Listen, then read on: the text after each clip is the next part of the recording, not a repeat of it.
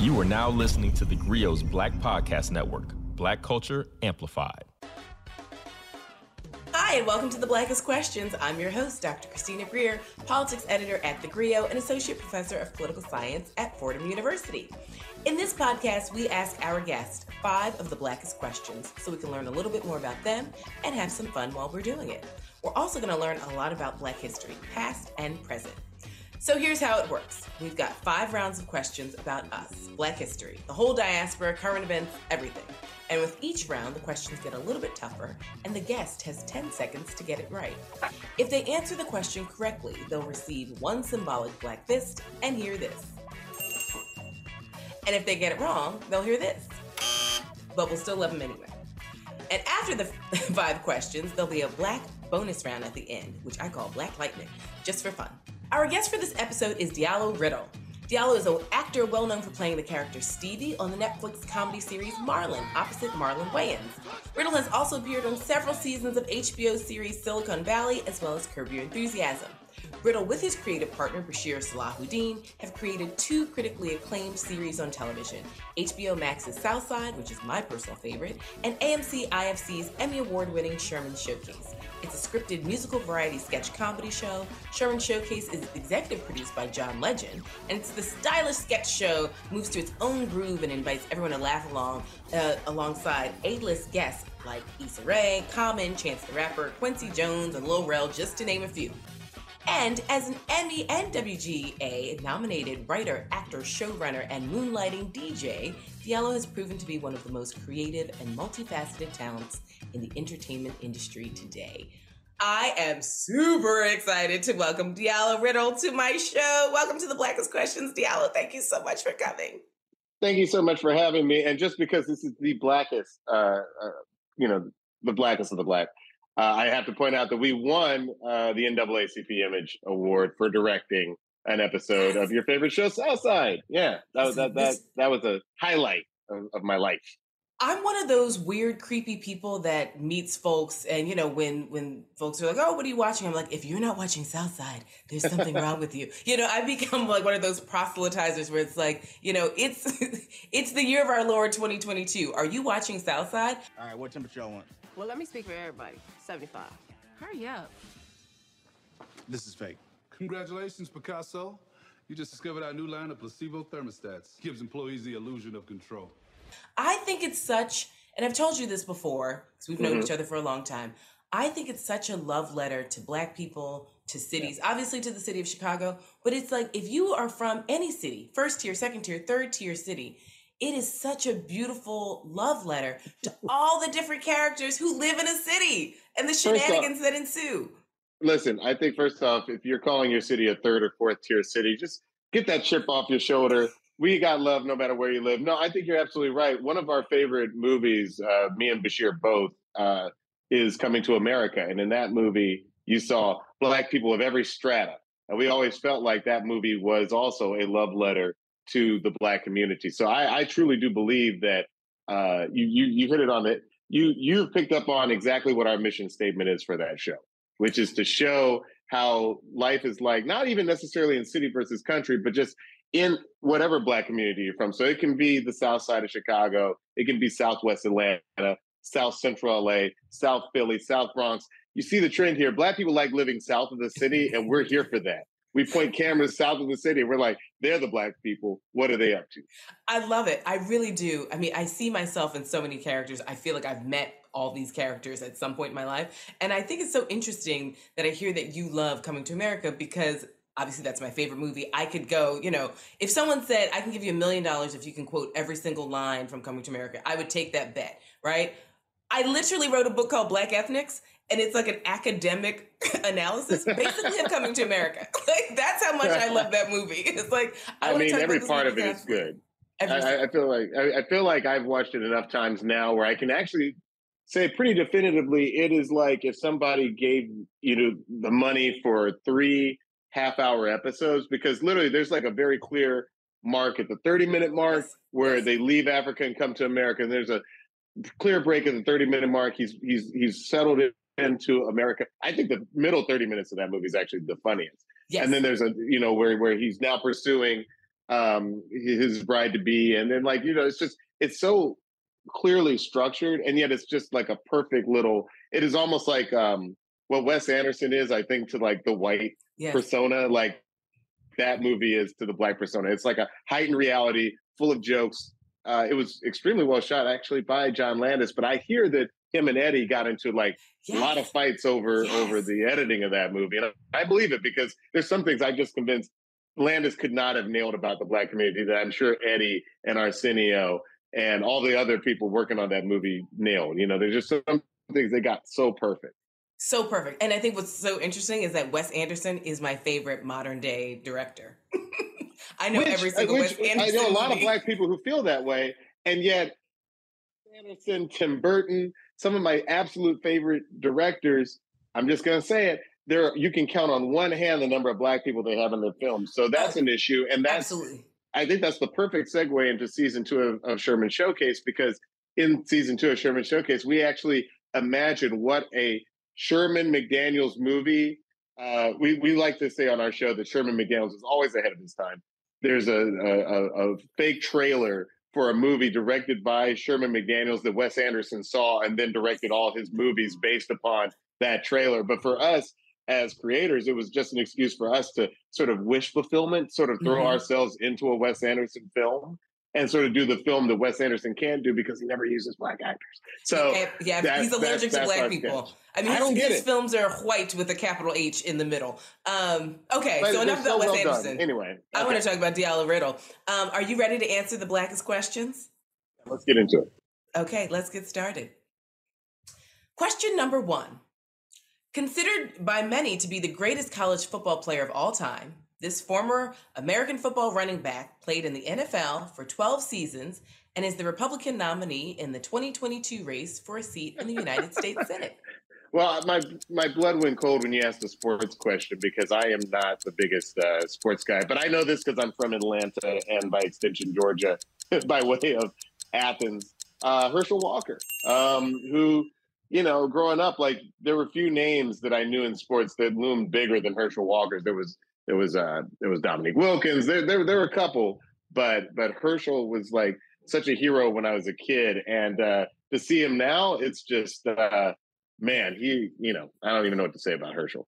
Well, I always say this about us. It's, you know, if I were a few years older, I really do think that we would be best friends. Because on this podcast, I talk a lot about how Dominique Wilkins was my favorite basketball player growing up. But so Herschel Walker, as a freshman at the University of Georgia, he helped the Bulldogs win the 1980 championship. He was an All-American honors, track and field. He won the Heisman in 1982. He broke a world record in the 60-yard dash and represented the U.S. in the 1992 Winter Olympics in bobsledding. He has a 5th-degree black belt in Taekwondo. He went undefeated as a mixed martial arts fighter. He had a pro football career. He played for the Jersey Generals, the Dallas Cowboys, Minnesota Vikings, Philadelphia Eagles, and the New York Giants. He's got All-Pro and Pro Bowl honors, and he's been diagnosed with dissociative identity disorder as a result of trauma he experienced in childhood. He's dedicated his life to helping others struggling with mental health issues. He's also the Republican nominee where he has said some pretty egregious things about black people and black families. So I brought this up because I do know that you're from Atlanta, and I know that, you know, you love Georgia and you've been following Georgia politics quite closely. No, I don't know if I can say I love Georgia. Ooh, you know, I love Atlanta. I love Atlanta. Yeah, you know, I love Atlanta, and Athens is cool. I've never set foot in Savannah or Macon or Augusta. You know, like, you know, I did set foot in Dallas, Georgia, but that was because my first job as a teenager was at Six Flags Over Georgia. It's in the little city of Austell/Dallas, Georgia. Georgia's interesting, man. I mean, like, at least Atlanta's spreading out. Like, as Atlanta continues to blossom, like, we continue to spread out from the Atlanta metro area. But no, you know, that's even interesting because I feel like some people supported the Georgia Bulldogs. Growing up, the city folks, I feel like we rooted more for Georgia Tech, just being honest. You know what I mean? So, yeah, it's just complicated. The relationship of Atlanta and Georgia is just a really complicated relationship. You know, there's some really beautiful places in the rural areas, but no, I can't say that, you know, Georgia is, I always say I'm from Atlanta for a reason. I never say I grew up in Georgia. That just sounds weird. Right. Well, I think that's so fascinating, though, because as someone who studies cities And I love cities because cities are basically where a lot of Black people live. I love ordering Thai food at 2 a.m. That's just me. Right, exactly. There's so many things that a city brings, but I do think that, I always tell people all states are red states. It's just you have enough blue cities in your red state to flip the state, every 4 years. Isn't that crazy? Yeah. All states, look at New York. I tell my students all the time, there are places in New York State I wouldn't go to at 2 o'clock in the afternoon. And so, you've got these blue centers in these massively red places. Now, do you follow Georgia politics, or have you gone full California? Oh no, I listen. Admittedly, I feel like I follow things. Sometimes because you and I both know people who live and breathe in politics all day, so I know that I'm not. But absolutely, I still follow it. Yeah, let's talk about John Ossoff and Raphael Warnock. Let's talk about it. All right. Okay, so before we get to question number 2, we're going to take a brief break with our guest, Diallo Riddle. Witty, honest, entertaining. Introducing Dear Culture with Panama Jackson on the Griot Black Podcast Network. Listen today on the Griot mobile app for all the Black culture debates you don't want to miss. Also available wherever great podcasts are heard. And we're back. I've got Diallo Riddle with me to play the Blackest Questions. I'm so excited to have you here. Thank you so much for being here. And I'm so excited about that sponsor that we just listened to. I'm definitely going to throw some money their way. You're the greatest. Okay, you're 1 for 1. I say, let's keep going. Question number 2, You ready? Let's rock and roll. Released in 2021, all of the major characters in this Western were based on real-life historical figures. What film is this? The Harder They Come. Close. Oh, wait. The Harder They Fall? That's right. I'm one of those people that just changes one word. I know the song too well. I know the Jimmy Cliff song a little too well. What a great movie. I love everything about it. Was it Jesse Samuels who did this one? James Samuels. I'm so sorry. But I know a little bit about how long it took him to sell his vision, and he didn't want to do it on the cheap. He wanted to do it with a big cast and with some big numbers, and really just props to Netflix for giving him the chance to do that, because this movie is incredible. I love it so much. I love Black history. I love telling the truth about the Old West, which was far blacker than you would ever know from growing up on the films of John Wayne and John Ford. It's a slice of American history that I think that I've been trying to tell since I've been in high school. I remember in high school, I wrote like a short story about a Union soldier, a Black Union soldier, who became disillusioned during Reconstruction and moved out west, and sort of ran afoul of a really sort of gnarly character named Texas Holler, and who was another Black guy who had served with him in the same division, but they had gone very separate ways in the Old West. And I just feel like, thank God nowadays that every now and then a legit Black filmmaker gets the chance to tell these stories with a budget, because Lord knows, it's not hard. Everybody's got a movie studio in their pocket with their phone, but like to actually produce a big budget film is sort of like the next frontier for us. And I think that movie was just outstanding. Well, The Harder They Fall, which is so beautifully done. I've seen it so many times. Directed by James Samuel, who co-wrote the screenplay with Boaz Yakin. And so it's the fictional characters in the film share their names with real-life historical figures. And, obviously here on The Blackest Questions, I argue that Black history is American history, and it's international history, and it's diasporic, and we should all know it. So we've got Regina King as Gertrude Treacherous Trudy Smith. We've got Jonathan Majors as Nat Love, a Tennessee man remembered as a skilled cowboy from South Dakota. We've got my secret boyfriend, Delroy Lindo. He's not aware of that, but we go together. As the longest-serving deputy U.S. Marshal in Indian Territory, Bass Reeves. We've got Keith Stanfield, who's Cherokee Bill, Zazie Betts, who's Stagecoach Mary Fields.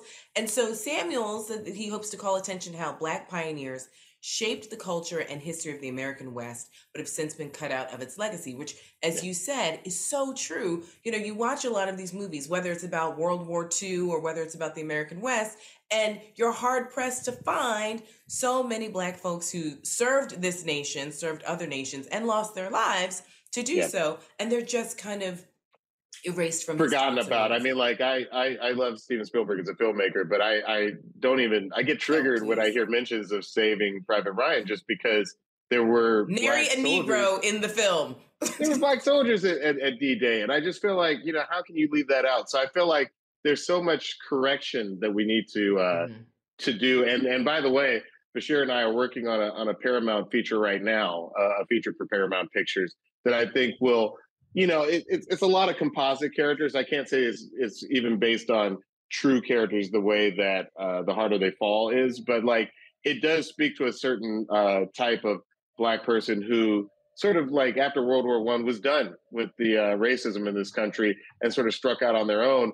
And it sort of marries our love of actual history with our love of, the classic action adventures of, Indiana Jones and Alan Quatermain and The Lost World and all those kind of like great, the sort of defining text of the action adventure genre, because that's another type of movie, of film genre that I just feel like there are not enough Black characters represented. Oh my gosh, I can't Very wait. excited about that one. Whatever you and Bashir produce, I want to see it. I want to just indulge in it. And I know in my soul that it's going to be a series like love letter and historical foundation for Black people. Okay, so let's take a brief break with Diallo Riddle and we'll be right back. Witty, honest, entertaining. Introducing Dear Culture with Panama Jackson on the Griot Black Podcast Network. Listen today on the Griot mobile app for all the Black culture debates you don't want to miss. Also available wherever great podcasts are heard. Okay, we are back. I'm here with Diallo Riddle, talking Black history, Black movies, all the things. Thank you so much for joining me at the Blackest Questions. Are you ready? Thank you for having me. Question number 3. You're killing the game over here, by the way. I'm scared the questions are about to get much harder. just a skosh, as one does. Okay, question number 3. Here we go. Let's rock and roll. This African-American modern contemporary dance choreographer took his dance theater company on successful tours on every continent throughout the 1960s and 80s, solidifying his legendary status amongst the pioneers, Horton and Katherine Dunham. Who was he? I believe that's Alvin Ailey. You are correct. That's Alvin Ailey, born January 5th in 1931 in a small town in Texas.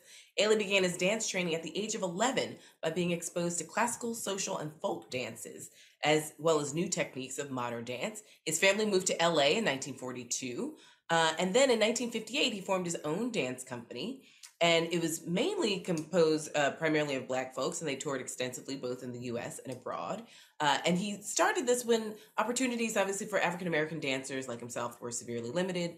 And he created this dance style that was developed from his memories of growing up in the South and his careful observation of human movement. Wow, so I did not know that part. That's really cool. The company's signature that piece, style. Yes, is Revelations, and has been in the dance theater's repertory since 1960. And it's a powerful early work by Ailey that is set to African-American spirituals and is considered a choreographic masterpiece. Sadly, Ailey died on December 1st, 1989 in New York. Now, for me, Diallo, Christmas season doesn't begin until I see Alvin Ailey. Ever since I was young, it's like Ailey is a must. Are you, I know you come from a really artistic family. Your dad was a sculptor and a painter. I know that your grandparents are sort of, spent some time in California. Now, have you seen Ailey, and is that something that is kind of part? I know your partner was a former dancer, and I know in the arts world as well. Like, is that something that is part of your foundation? Yeah, I think Black art in general has been there from the very beginning for me. I mean, like some of my first memories as a child is sort of like running between the legs of like the adults at an art gallery opening. And like, to me, the smell of art was like red wine, which is so funny to me because as a child, I felt like I was always around like silky clothes and red wine. And yeah, you're totally right. My wife is a dancer and choreographer. She's actually the choreographer on Sherman Showcase. So I feel like to this day, I'm still surrounded by, ballet and contemporary and jazz and, Fosse and Dunham and these things are just sort of second nature for me through her. But I think that, I think that anytime, even as a writer, I always tell young writers who come up and ask, well, how can I break into TV like you and Bashir? I'm always like, to a certain extent, write what you know. Now, some people take that as to mean write, like in the case of Alvin Ailey, he's interpreting movements that he saw as a child in Texas. But I would actually put out there that writing what you know doesn't have to be quite so literal.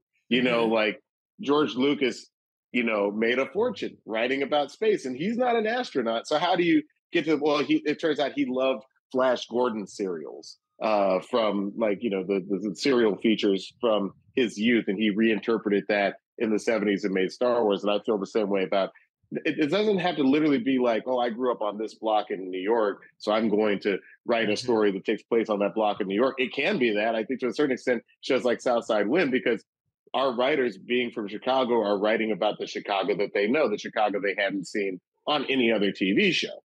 But if your thing is horror, or if it's detective stuff, or like whatever really gets you going, then that is what you know. So when I say write what you know, it's whatever you would probably do for free, whatever you're just naturally interested in, and just figure out your way of interpreting that through your art. That would be my advice to anybody trying to make it in this business. Oh, I think that's such brilliant advice too. I mean, because I think sometimes people are so literal, and so they want to get trapped in sort of stuck to just like the exact don't end story. up in that.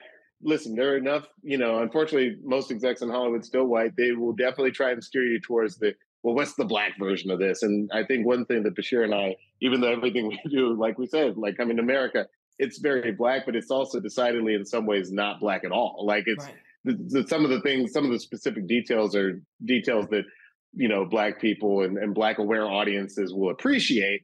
At the same time, we're really just writing humanity. Well, before we go for break, I just want to say, I think it's season 2, episode 4 or season 2, episode 5.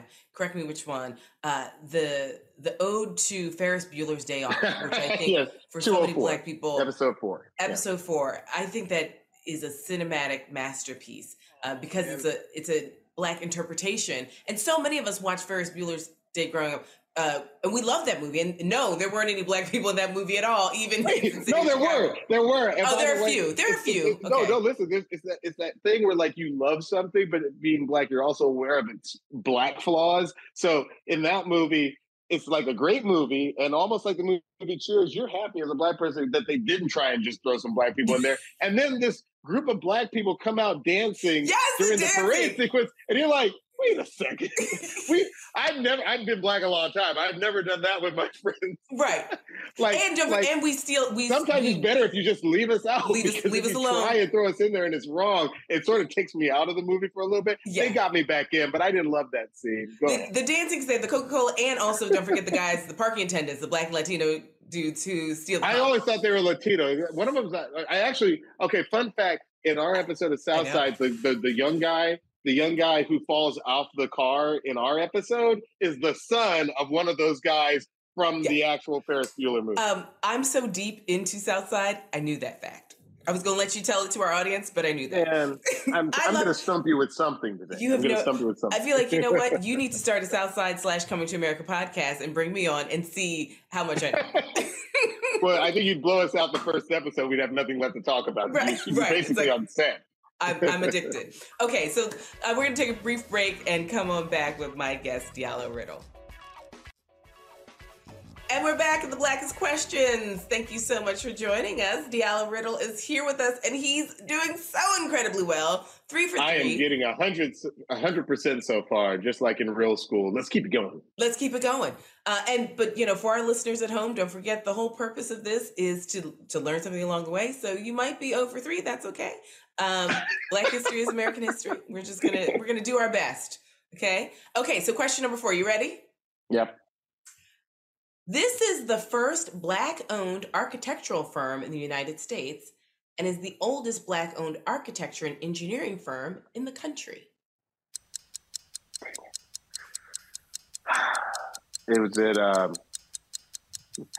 Is it Paul Williams? No, it's McKissick and McKissick.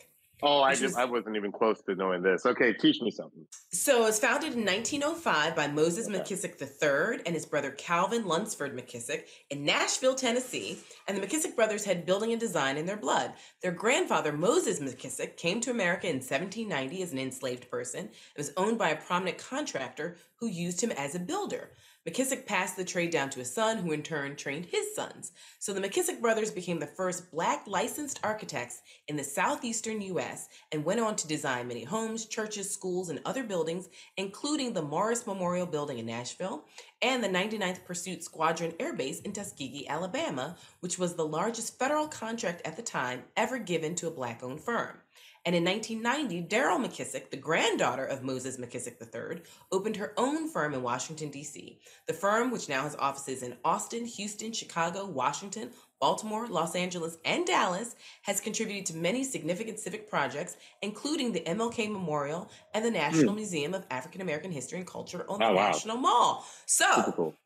Black people everywhere, not just in arts and culture, but we're also building things that are just part of sort of the literal American landscape. So you live in Atlanta, you live in LA, you're from Atlanta, with some amazing architecture in both places. There are lots of obviously prominent Black architects who are groundbreaking in U.S. infrastructure and who oftentimes go unnoticed. How do you think, just knowing, I guess I'm trying to create a parallel between the work you're doing in Hollywood, where you and Bashir are still breaking boundaries as Black writers and showrunners and creating opportunities for so many people in your field. How can we translate that to so many other fields? I mean, you've given us some great advice about writing what we know, but what other kind of foundational generic advice do you have for folks who are trying to essentially be groundbreakers?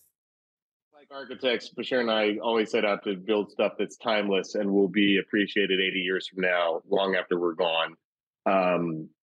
So there's that parallel. But I would be remiss if I did not mention that my grandfather, John Riddle Sr., worked for Paul Revere Williams, who is sort of like, to me, he's just the master Black architect. So I bet you some of your listeners know this, but if you live in LA, some of our most iconic buildings were built by this Black architect. That's the weird structure at LAX that looks like a spaceship. That's the Beverly Hills Hotel with the sort of iconic sign. Homes from everybody from Frank Sinatra to Marvin Gaye. They're all Paul Williams buildings. The man is like, I joined the LA Conservancy in part to make sure that his architectural legacy is never messed with by people, developers who would just come in and knock down a home or knock down like one of these classic Paul R. Williams buildings. And I'm proud to say that my grandfather, who studied architecture at USC, was one of the people who worked for his firm. So I always even said, before I even knew that, oddly enough, that if I wasn't pursuing what I was pursuing, I would have pursued architecture, because to me, it's very similar when you're trying to build, a house or something. Like, essentially, it's like, if you envision it, you want to build it. You want to make it real in the world. So nowadays I envision these movies, and part of what we do is like, we imagine what the set looks like, or we imagine the location that we're filming in, because we're trying to imagine this thing. And I think it's very similar to a person who will see an empty lot or an empty field and sort of imagine, well, what goes here and how does it look? I'm so proud that the Riddle family is a part of the Paul Williams legacy here in Los Angeles. Oh my gosh, I am so excited. And I'm excited for the prospect of one day I'll be going to a Riddle Salahuddin film and knowing that you actually built the sets. You know what? You bring it up. I would love to find one. If any of the Paul Williams theaters are still standing, maybe we can do a premiere there. That would be coming full circle. Full circle. And the spirit of your grandfather obviously would be right there. That's such a beautiful legacy. Okay, so we're going to take a brief break, and we'll be right back with Diallo Riddle. Don't forget, you can listen to the Grio's Writing Black podcast, hosted by me, Maisha Kai. This isn't your typical writing podcast. We interview any and everybody that has anything to do with writing, from comics to poets to authors to journalists to politicians and more. Remember, that's Writing Black every Sunday right here on the Grio's Black Podcast Network. Download the Grio's app to listen to Writing Black wherever you are.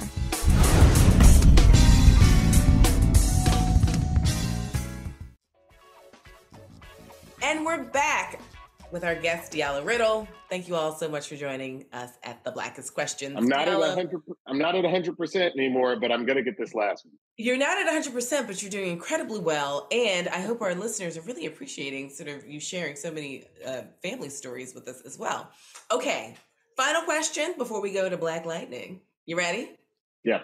Okay. Located in the central region of Ghana, it's the oldest European structure in sub-Saharan Africa. What is it? European structure in sub-Saharan Africa. I'm going to go with, this is going to drive me nuts. I don't have it. I don't know this one. Well, hopefully our Ghanaian listeners snag this one. It's St. George Castle, also known as Elmina Castle. It's about a 3.5 hour drive along the coast from Accra, and was constructed by the Portuguese, or the construction began in 1482. And originally, Elmina Castle was not built for the purpose of holding and trading enslaved people, but it was instead a trading post for gold and other African goods. And so it's from this trade that the name Elmina was derived from the Portuguese, named for Da Costa de Elmina de Oro, which is the coast of gold mines. Wow. And the 91,000 square foot behemoth was one of the principal slave depots in the transatlantic slave trade for more than 3 centuries. And so when European powers began to invade the continent of Africa for enslaved people, Elmina became an essential stop on the slave route and a prison of sorts for captives. And so today in the town of Elmina, which is a lively, bustling hub, the castle towers above it, and it's a painful reminder of the past. And so I've spent some time in Ghana. Have you been to the continent? Have you been to West Africa to travel around? Or has your work sort of kept you stateside? No, I mean, like, it's something I've never gotten around to doing. I've gone through airports there, but I've never gone to go there. And it's something that I'm definitely hoping to fix pretty soon. But everything's a lot harder when you have 3 small children, which I have. And just the idea of going from LA to San Diego seems scary. Because the kids, the kids are going to do what they're going to do. It's so funny you bring this up, because I felt like I knew roughly what this was going to involve once you started talking. I feel like it had to be about trade. And you and I met in some weird way through Harvard University. And when I was a student there, believe it or not, my focus was on sub-Saharan trade. I studied but that was my part of African history that I truly appreciated, because, that was when things didn't have to get so messed up. You know what I mean? Like, when the Arab, states to the north were trading with the sub-Saharan states, and they were, trading for salt, for gold, and, like the fortunes of Timbuktu. Like, that was the stuff that I was really into, sort of like that, from Fez in modern day Morocco down to the kingdom of Mali. Like, that was a really exciting, time. And I love studying that stuff, because, like I said, that was before things went truly south. So it doesn't surprise me that something that represents sort of like a free exchange of ideas and wealth sort of becoming perverted and corrupted into, a housing station for human lives. That's very disappointing, but not surprising, unfortunately. Not surprising at all. Now, do you have a bucket list of places? I mean, I know you and Bashir have been going nonstop, not just with television shows, but, various projects that you all are working on. When you finally take a break and you have the Coming to America podcast with me and you have me on, when you design, some homes in LA and secure Grandpa's legacy for a whole bunch of things, when you have some time for some travel, whether it's with the kids or not, what's on your bucket list? There's so much time. First off, just so you know, I always tell my kids, don't call it a bucket list, because you're not going anywhere. But I think that, listen, it's a sore subject, just because I have been trying to take just a week off, just 7 continuous days off since the beginning of the year, and it has not happened. And I don't think I'm going to get that 7 days off until Christmas, realistically, because we have so much in the works, between 6 new shows that we're developing and 2 movie ideas. But that said, I think South Africa is a big destination for me. I have a niece who's studying abroad over there, and that just gives me just enough impetus to try and make it to South Africa. Admittedly, the kids are really into anime right now, so we've sort of tried to figure out a way to get to Tokyo, and so that they can sort of see the anime and the culture. I went to Tokyo when I was about 15, and it left a lasting impression on me. So that one's high on the list. There's Bali, because we have some friends who own a beachfront coffee stand there, and I feel like that would be a great place to sort of turn off the phone, turn off the Wi-Fi, and just veg out for a little bit. And then admittedly London, because I'm still sort of a listener of music. It bothers me that I was such an early adopter of UK grime and sort of what eventually became the UK drill music that's taken over our current domestic hip hop. But I was never able to go over there. I haven't been to the UK since probably about 15, maybe even closer to 20 years now. So that's another place that I feel like culturally I would just want to go and see what people are doing now, because, when you do something like Sherman Showcase, it's really an excuse to, sort of put out the music that you're really into. Right. And right now I feel like it's harder than ever with sort of the collapse of terrestrial radio. It's really hard sort of knowing what's the new music, what's next. I can't listen to the local power station or, Real FM and sort of get any sense of what's happening other than like the latest Drake or Nicki Minaj song. And I feel like there's another music. I feel like this decade got off to a weird start, but I feel like the music that will define this decade hasn't been created yet. And it's very interesting to me what that music will be, because I sort of listen to music. I feel like music keeps my spirit young, and I'm always into whatever new music is popping. So that's important to me. Okay, so we're going to take a brief break, and then when we come back, we're going to play Black Bonus Round. Done. Okay, we're back. Diallo, before I let you out of here, we've got time for Black Bonus Round. Now, this is what I like to call Black Lightning. I ask you just some brief questions, and you just give me the answer that comes to your head. There's no right or wrong answer. This is just about Diallo. You ready? Let's do it. Yep. Okay. If you had to choose, is it acting or DJing? Oh, man. I think it would probably depend on the project, but I think for right now, acting. I've DJed music festivals. I've done a lot of the DJing thing, and I think that there's one project in particular that we're working on that's going to address in its own unique way the mental health deficiencies in the Black community. The fact that so many of us don't turn to therapy. The fact that so many of us don't have jobs that pay for therapy. We have a project in that field that I will be acting in that I'm super excited, and we've never tried anything like this before. So I think just the sort of like adventure of the unknown, I would say acting. Okay. I think I know the answer to this one, but I'm going to ask it anyway. Black Panther or Coming to America?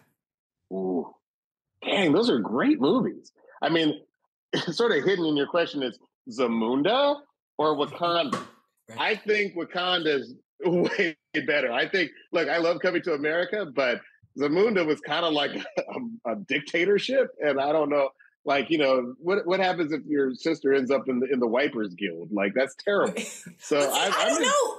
I don't know, Diallo. I mean, listen, this is your time to answer these questions, but I'm a loyal citizen of Zamunda. I just feel like Wakanda, you had all this technology. You didn't help your Black brothers and sisters in the United States. I'm totally Team Killmonger. I absolutely understand why he came back and had vengeance. So it's like, maybe I am, a wiper. Look, I hear all that. So you're talking about Wakandan foreign affairs, but I would argue that Zamunda class inequity is also a problem. So maybe neither nation state is perfect. This is why we need a podcast. Yeah. This is why we need just a pure Coming to America podcast. Hey, give me either side of this debate. I think a case can be made in either way, in a good way. So yeah, I'm totally down to debate which is better, because I've long thought loving Coming to America, but I've often thought man, this place does not seem equal. No, it does not. Okay, here we go. This is a hot take. Best stand-up comedian, Marlon Wayans or Damon Wayans? I don't know. I don't even know which Marlon would say. For right now, I'm going to say Damon Wayans, just because I feel like his specials, they hit really big at the time. I feel like Marlon will tell you himself that he is still finding his voice and his way as a stand-up. But I will also say that if we're talking in the last 20 or 25 years, Marlon by a long shot. I feel like Marlon has come out with at least 2 great specials in the last couple of years. And I think his next special, which I forget the name of it. I think it's called like God Loves Me or something like that. I think it's going to blow people's minds. I think it's going to actually put him at the top. Yeah. I really like him as a dramatic actor. I mean, ever since Requiem for a Dream, I was like, I'm done. I'm done. Like, shut it down. Here we are. Okay. Stevie Wonder or Ray Charles? Stevie Wonder. Okay. And it's probably generational, but Stevie Wonder. Yeah. Okay. I have this Ray Charles Betty Carter album that I'll make sure I send you some. Send it to me. Send it to me, and I'll send you these unreleased Stevie Wonder B-sides the Questlove gave me, and then you'll be like, yes. Yeah, okay. Oh well, listen, I'm Team Stevie, but I do love Ray Charles. Okay, so reality guilty pleasure goes to Real Housewives of Atlanta or Real Housewives of Potomac. Atlanta. Even though when Atlanta first started, I had an issue with it because I was like, this doesn't seem like the Atlanta that I know. But what's weird is that as time has gone on, Atlanta has started to copy the show. It's really weird. And can I just put in a vote for, I think Potomac, admittedly, I watch them all. But I shout out to my friend Akilah Green, who's one of the funniest writers I know in Hollywood. We're also big fans of Real Housewives of Beverly Hills, if only because we love Garcelle, which brings us all the way back to Coming to America. Coming to America. Okay. Quickly, someone comes to the DJ booth and requests 90s hip hop. What are you grabbing first? Tribe Called Quest is my first thought. Maybe then Wu-Tang. Here's the thing about Wu-Tang songs. You can play them. Have not heard them in a club setting ever a lot of times, especially now, because even when they were popular, they were not club songs. Right. So you get to hear them. But here's what you don't know, the DJs know. The RZA mastered those tracks in a very sort of grimy, sort of like fuzzy way. So they don't sound amazing in the club. Like they sound better in headphones. It's just, they were mastered to be played in like old Sony Walkman. They don't sound great in the club. Like the music is not like separated in the way that you'd expect a club. So be prepared to work those EQ knobs. Like maybe you want to turn down the mids and pump the bass, but like they don't sound like you think they're going to sound in the club. Just that's fair fascinating. Warning. Well, my favorite of the Wu-Tang Clan. I can talk about DJing 90s hip hop all day.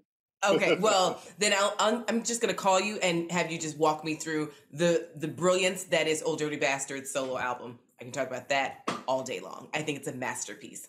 Okay. Oh, you talking about Return to the 36? Return to the 36? Yes. Is that the one you're talking about?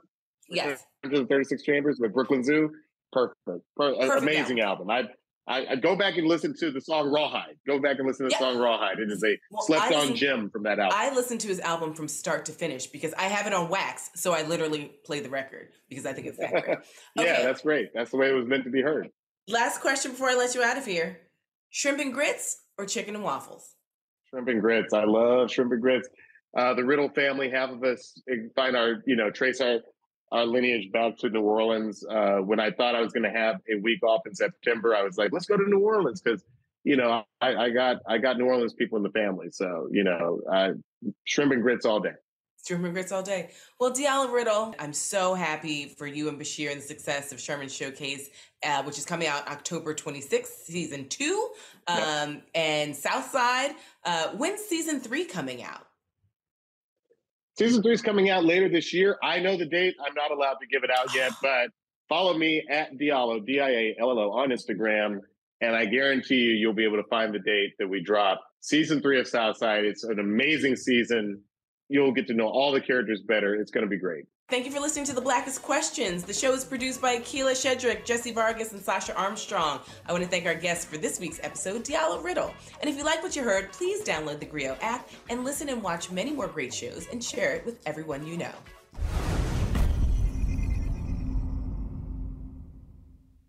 Introducing Dear Culture with Panama Jackson on the Griot Black Podcast Network. All the Black culture debates you don't want to miss. Also available wherever great podcasts are heard.